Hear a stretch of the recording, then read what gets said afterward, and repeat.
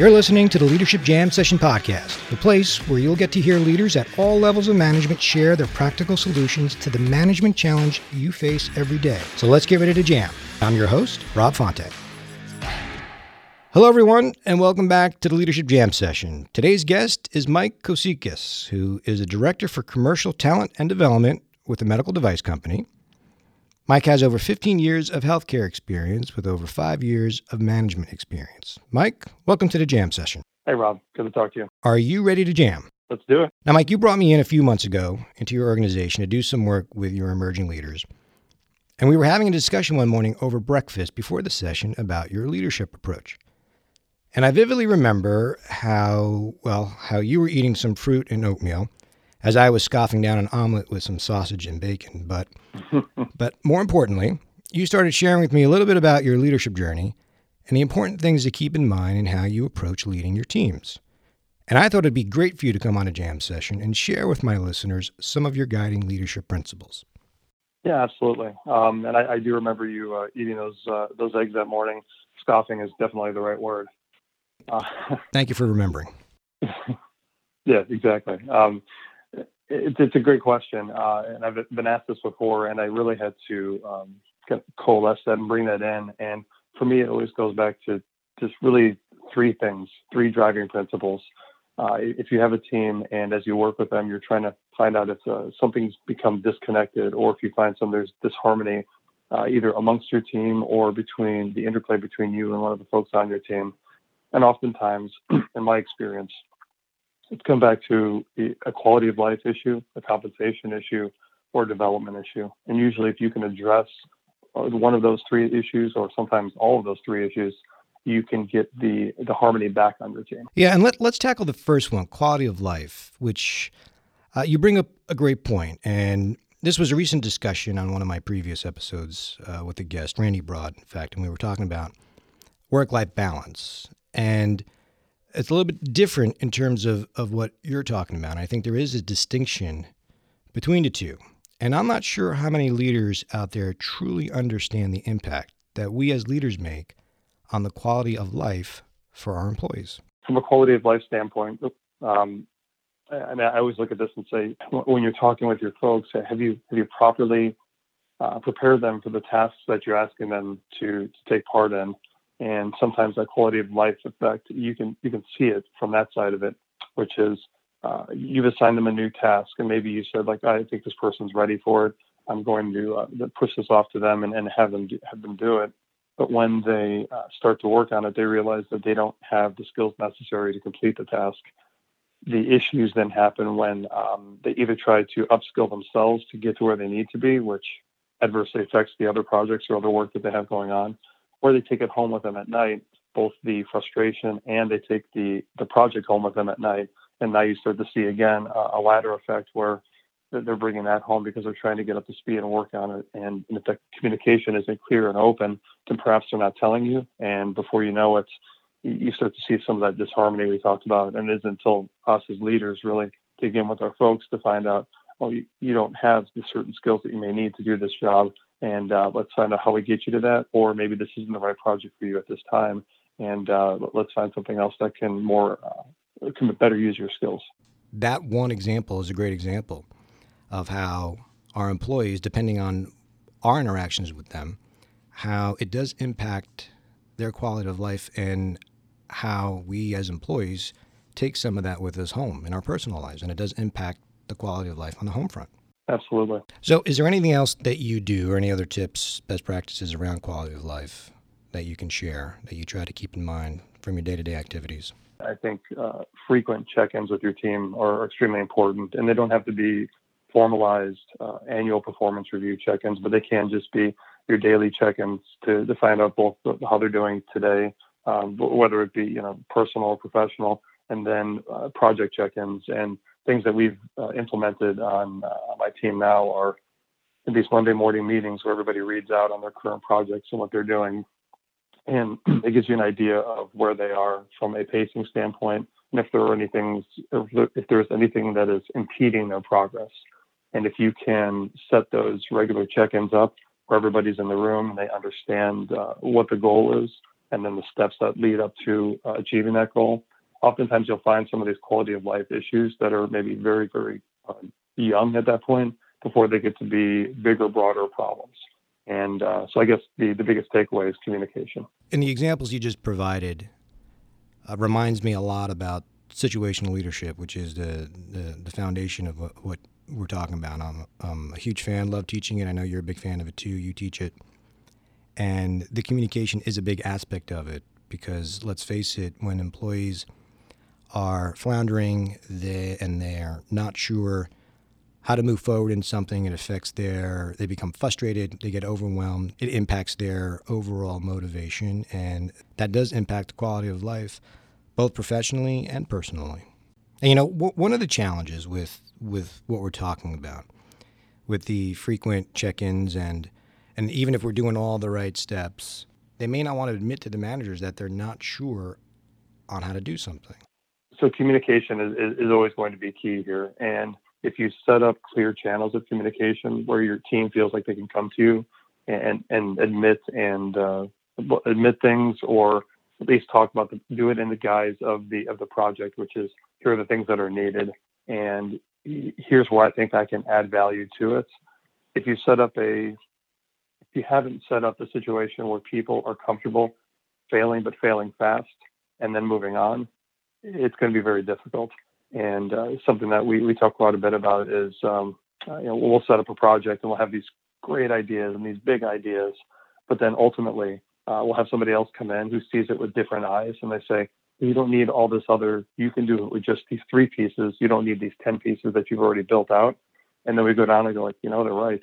These 3 pieces are the best parts of this. And if we implement these 3, it's going to have more impact.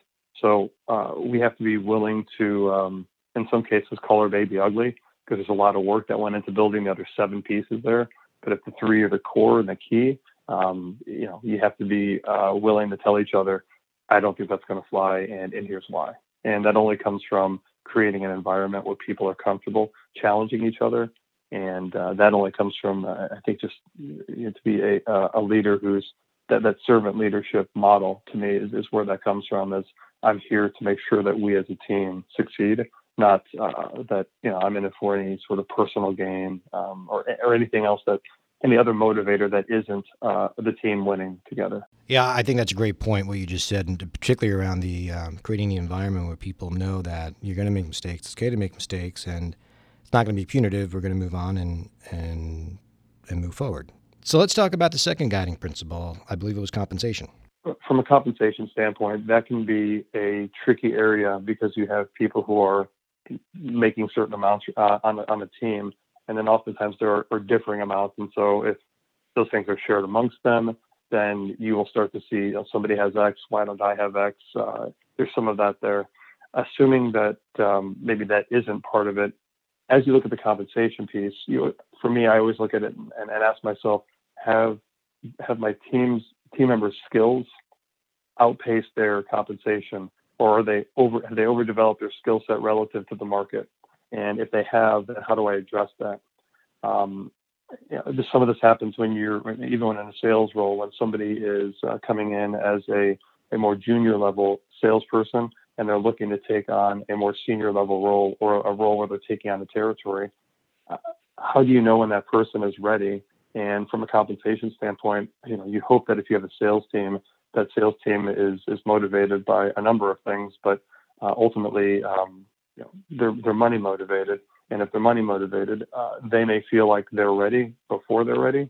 And if that's the case, then you need to have that conversation, once again, setting clear expectations of what good looks like and what success looks like in the role. And once they know what success looks like and they know what good looks like in the role, then you can have an objective conversation. So that's where that compensation piece comes in, especially if they see the other representatives that are out there who have their own territory doing very well.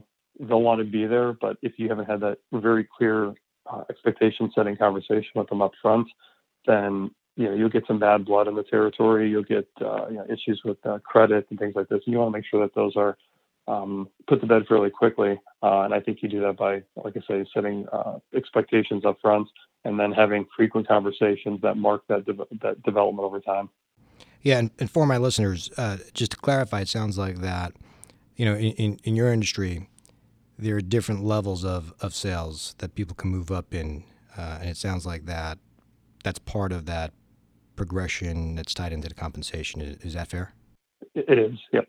Starting off more of a journeyman role where you're learning the role and getting your legs under you, and then from there you move up to where you ultimately take on the responsibility. Yeah, which is similar to many other industries when you have these career ladders, and even within role, you can move up to a different senior level, which is usually tied into compensation. And and it sounds like to me what you're doing is making sure that expectations are set and that you're approaching it very objectively to make sure that your employees realize that you're approaching each person fairly when it comes to compensation. Is that accurate? Yeah, that is accurate. Yes. Like saying, let's be honest, right? Employees never talk behind the scenes and share their compensations with each other, right? Yeah, that's always a challenge. But hopefully you're able to have hopefully that's relatively level set, and as much as you can be transparent, you are able to be. All right. Have you ever had a scenario where an employee came to you and says, "Well, why is this person making more than me?" Yes, I've had that situation, and those can be difficult conversations, especially for a new leader who's coming into the role, because you may not have the toolkit yet to answer that question. As you look at compensation, and you have somebody on the team who has found out what others are making currently on the team, whether that's a base salary. Well, most likely it'll be a base salary if you're a field sales employee, or even if you have an internal role, that could be that as well. But it's really focusing on the person who's bringing that to you, and you can the extraneous factors of what others are doing, what others are making, really shouldn't matter relative to what are your goals, where do you want to be. And if you feel like you aren't being properly compensated, or you think somebody else is making more, well, we have a path for you, and let's move you forward, as opposed to trying to get that level set. And usually those two, usually when they're looking at somebody else, there is a reason for that. They came in with a different level of skill. They came in with something else that allowed them to come in at a higher level. And but yeah, I would always caution going to that comparative piece, because you can get into a back and forth discussion, and really it should be a fairly unilateral discussion about that person, their goals, where they want to be, and if they're looking to move up in compensation, how do you get them to a place where they're where they think they need to be. And also, it's probably a decent time there too to find out from your internal HR organization, are you pacing with the market? Are you where you need to be? And it may be a good check-in for you to check that out and look and say, you know what, we've actually revalidated this, and you were correct. We weren't where we needed to be, or yes, we are exactly where we need to be relative to the market. And I have objective data to look at to share with you as well. Well, I think there's two great points there. The first is you're right. You never want to get baited into the let's compare, because nothing good ever comes out of that. And keep it very specific to the employee. And the second thing is it's interesting. You just reminded me of a scenario that I went through years ago with one of the teams I took over, where I had an employee who came to me and said she was grossly underpaid, and it was the first time I ever came across that scenario where I did exactly what you just said. I researched it, went to my boss, went to HR, and came back and said, you know what, you're right. She's way below the market, and they did an equity adjustment for her. I think that's a great scenario for our listeners out there, that, you know what, there may be scenarios like that, and you do need to take the time to invest and research it. Sure. Well, I think you owe that to them to make sure that you haven't missed something. And so that compensation piece, as we talk about it, is a kind of a guiding principle for your team. If you can make sure that they have objective data and that they feel like they're being properly compensated, which ultimately, I mean, is one of the big ways we tell our teams that we appreciate the skills they're bringing and the work that they bring to the organization, even if it's a small amount. that small amount might seem like an affront. So objective data and clear conversations, and then talking about how they move forward from that point are great ways to handle that.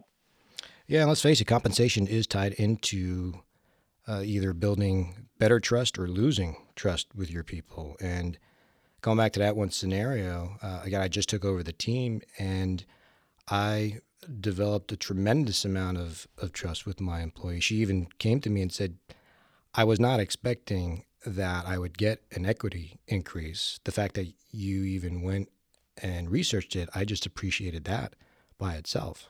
So I think you bring a great point in how compensation is a critical piece in how you approach your people. And then the third is development. So perhaps you can share with our listeners on how you approach that with your people.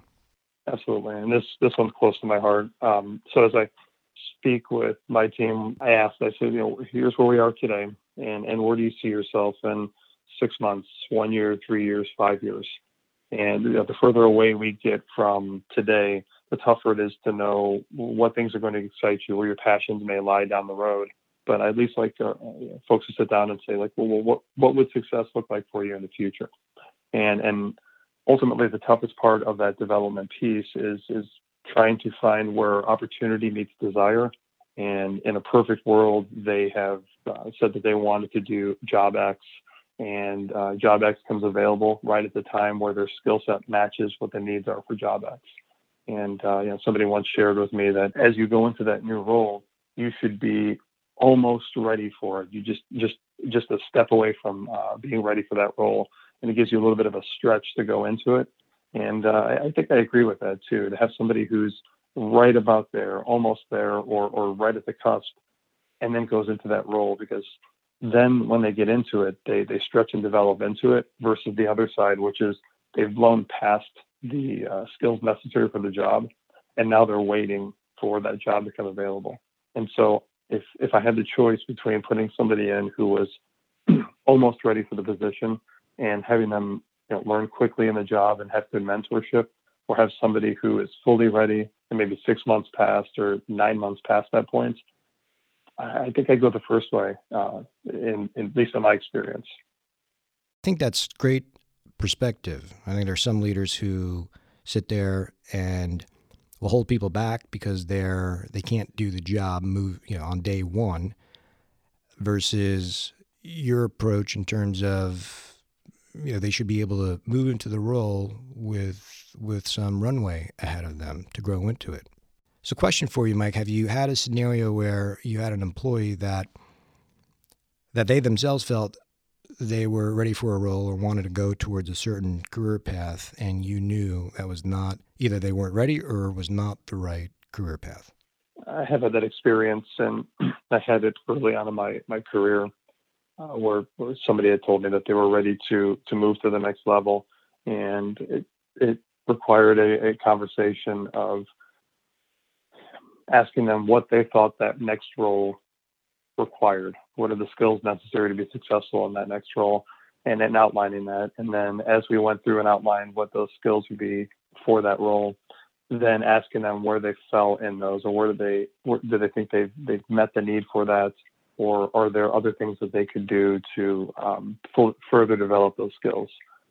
The second part of that conversation was also, if you were to go into that role today, have you fully prepared yourself for success in that role? Meaning, if you go into it, you're going to get that one shot to get in there and make that great first impression organizationally. Would you rather be more prepared for that or less prepared? And that conversation was certainly helpful, and it allowed that person to kind of redouble back on some of the things that they didn't know. But it also allowed for a really great developmental conversation. And we sat down and talked about, well, here are the things that are necessary from a business acumen standpoint, from a sales skill standpoint, from managing time management standpoint, and managing multiple things at once inside the territory. And that deeper conversation ultimately led us to get to a place where they could take that skill set and then apply it later. And they were eventually able to move into that role and were successful in it. So in that particular case, eventually you were able to help the individual move forward in that direction. But it sounds like it you had to invest a lot of time into that. That's correct. Yeah, and you have to be prepared to. There are just a series of conversations in which you level set and baseline everything, and then from there you see where you've moved from baseline, and so you can come back to it and say, well, we started here. Do you feel like you're more? Do you feel like you're better prepared to do these things now than you were before? And then working with senior sales rep that's working with them to start to introduce them to more new and more concepts that they'll need in the field as they go forward. So that's the other part of it too, is how do they get the necessary mentorship and development from others in the organization so that they're able to move forward. And we do some of that from a training standpoint where they get some initial exposure to it. And then over time, as they move forward, they are getting more of that practical in the field experience, which ultimately translates into success for them in the long term. Yeah. So as leaders, it sounds like what you're doing is a couple things. It's level setting and providing the path forward, and at least providing the right resources that will help them develop towards that path. So when we sit back and look at all of these three guiding principles, the quality of life, the compensation, as well as development, all three, at least from what I'm hearing, there's an underlying theme there that ties into the employee engagement level as well, which is a critical piece to all of this. And all three guiding principles, you're really trying to make sure you're managing that to some extent. I mean, I think there are those things that we talked about earlier as far as communication and knowing where your folks are on as frequently a basis as you're able to meet with them and have these discussions. Sometimes these discussions are, you're talking about something else and it comes up on the back end. And then for me, it's always a check-in saying like, how's your work level? How are things? And I ask this of my team quite a bit, so I want to make sure that I haven't given them more than they're able to handle. And there are times where they'll read back and say, you know what, you've given me these projects. Also, these things have dropped into my bucket from another ask from the organization that I need to take care of. It's part of my job that I need to follow up on. And I wasn't aware that these were being put into their bucket as well. And so then it's a prioritizing a task. Let's put this first. Let's put this second. I'll reach out to that other leader and let them know that you're currently on another project. So currently you won't be able to do this, or we need to find another way to make that happen. Ultimately, we're all pulling in the same direction, and we want the same goals. But the prioritization of scarce resources, whether that be time, talent, or otherwise, that part of it to me is key to the entire job as a leader. If with enough, as I'm always told, with enough time and money, you can do anything. But if you don't have enough of either, then how do you prioritize? Yeah, well, I think you brought up another great point here, the common theme of time. And as leaders, let's be honest, there's a huge investment that we have to make in time with each of our employees to do exactly what you just said. And all three guiding principles take time, but the return on the investment can be huge if you really do take the time and invest your time wisely. All right. We are almost out of time, so I have just a few more questions for you. I know that you love to read books, leadership books, so if you can share if you can recommend one leadership book to our listeners, what would that be? It's a tough choice. Yeah, maybe I'll approach it a different way, only because I want to be difficult. But I'd say maybe there's a way to do it from a staging standpoint. If somebody's new and coming into leadership, the one book I always give is On Leadership by John Wooden, and he's the former UCLA coach, and he gives a very brass tacks kind of Midwestern. Here's what leadership looks like as he led his basketball teams, but as with so much leadership, it translates across both business, basketball, or anyone leading a team. And then if I was to go further than that, actually a book that you recently turned me on to, It's Your Ship by Michael Abrashoff. Another one where it just gives you very clear and direct ways to create engagement on your team and empower your team. So a great book there. And then for somebody who's looking for a heavier read, and this may be a better audio book, is Principles by Ray Dalio. And that one is really good. And the great information per page ratio there is off the charts. It's really good information, both from a leadership standpoint, a life standpoint. It's a really good read. So you asked for one, those are my three. Very good. Well, I appreciate you segmenting them out too, which is great. And we'll have that on the show notes for my listeners. All right, Mike, so last question for you. Looking back on your first team, what do you wish you knew then that you know now? Well, do we have another 5 or 6 hours here? That's a long list. I guess one thing that really stands out to me is my way isn't the only way, and I'll dig in a little bit more, but my way to being successful isn't the only way to being successful. It comes from a story of when I took over a team. I'd come from the Midwest and I moved out to the Southwest, and my team in the Midwest was a newer team. Some of them were newer, so me coming in, I was able to give them some of the basic blocking and tackling. Here are things that you might want to try. Here are things that I've done that have been successful. And then they took those and they implemented those, which was great to see. Me coming out to Southern California from Iowa, that first bit was more challenging because they looked and said, they've got this Iowa guy coming out to Southern California, Las Vegas, and what can this guy possibly know and share with us? But secondly, I had to learn pretty early on that they're not going to care about how much you know until they first know how much you care. How long did that take you to realize? Yeah, it is probably the first 6 months of me trying to tell folks, here's what I think we should do, as opposed to flipping it around and saying, what do you think we should do? And please use me as a sounding board for things that you're working on in your business, for deals that you're working on, and trying to move those forward. And then being able to read back and say, so what it sounds like you're saying is that this would be the best way because of this.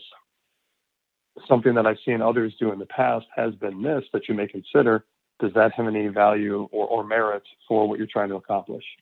And then we would have more of that conversation around that. But I think it put them in a psychologically safe place where we weren't competing on ideas as much as we were discussing the best way to get to an end goal, and we were throwing things at the wall to see which would stick.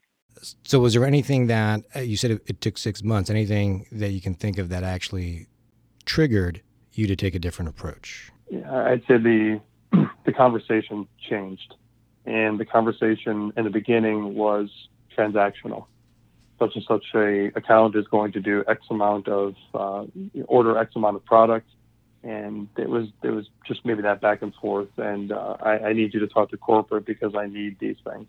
Very transactional. I think where that transformation started to happen down the road was I'm running into this problem. It's and I keep seeing it again and again. I'm thinking it's because of this. Any thoughts?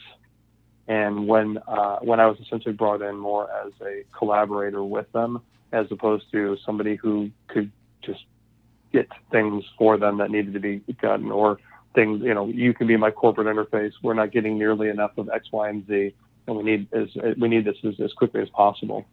Once they realize that I'm willing to go to bat and do whatever it takes to get there, and they realize that when they call, I'm not going to always be in problem-solving mode. Mm-hmm. Oftentimes I'm in listening mode, and they're calling in and going, I can't believe I had this experience. And I had to realize early on, every call isn't a request to solve a problem. Oftentimes the call is I just need to vent. Mm-hmm. I just need to say these words out loud, and nobody knows my business as well as you know my business, Mike, because you and I are joined at the hip at making sure that we are successful.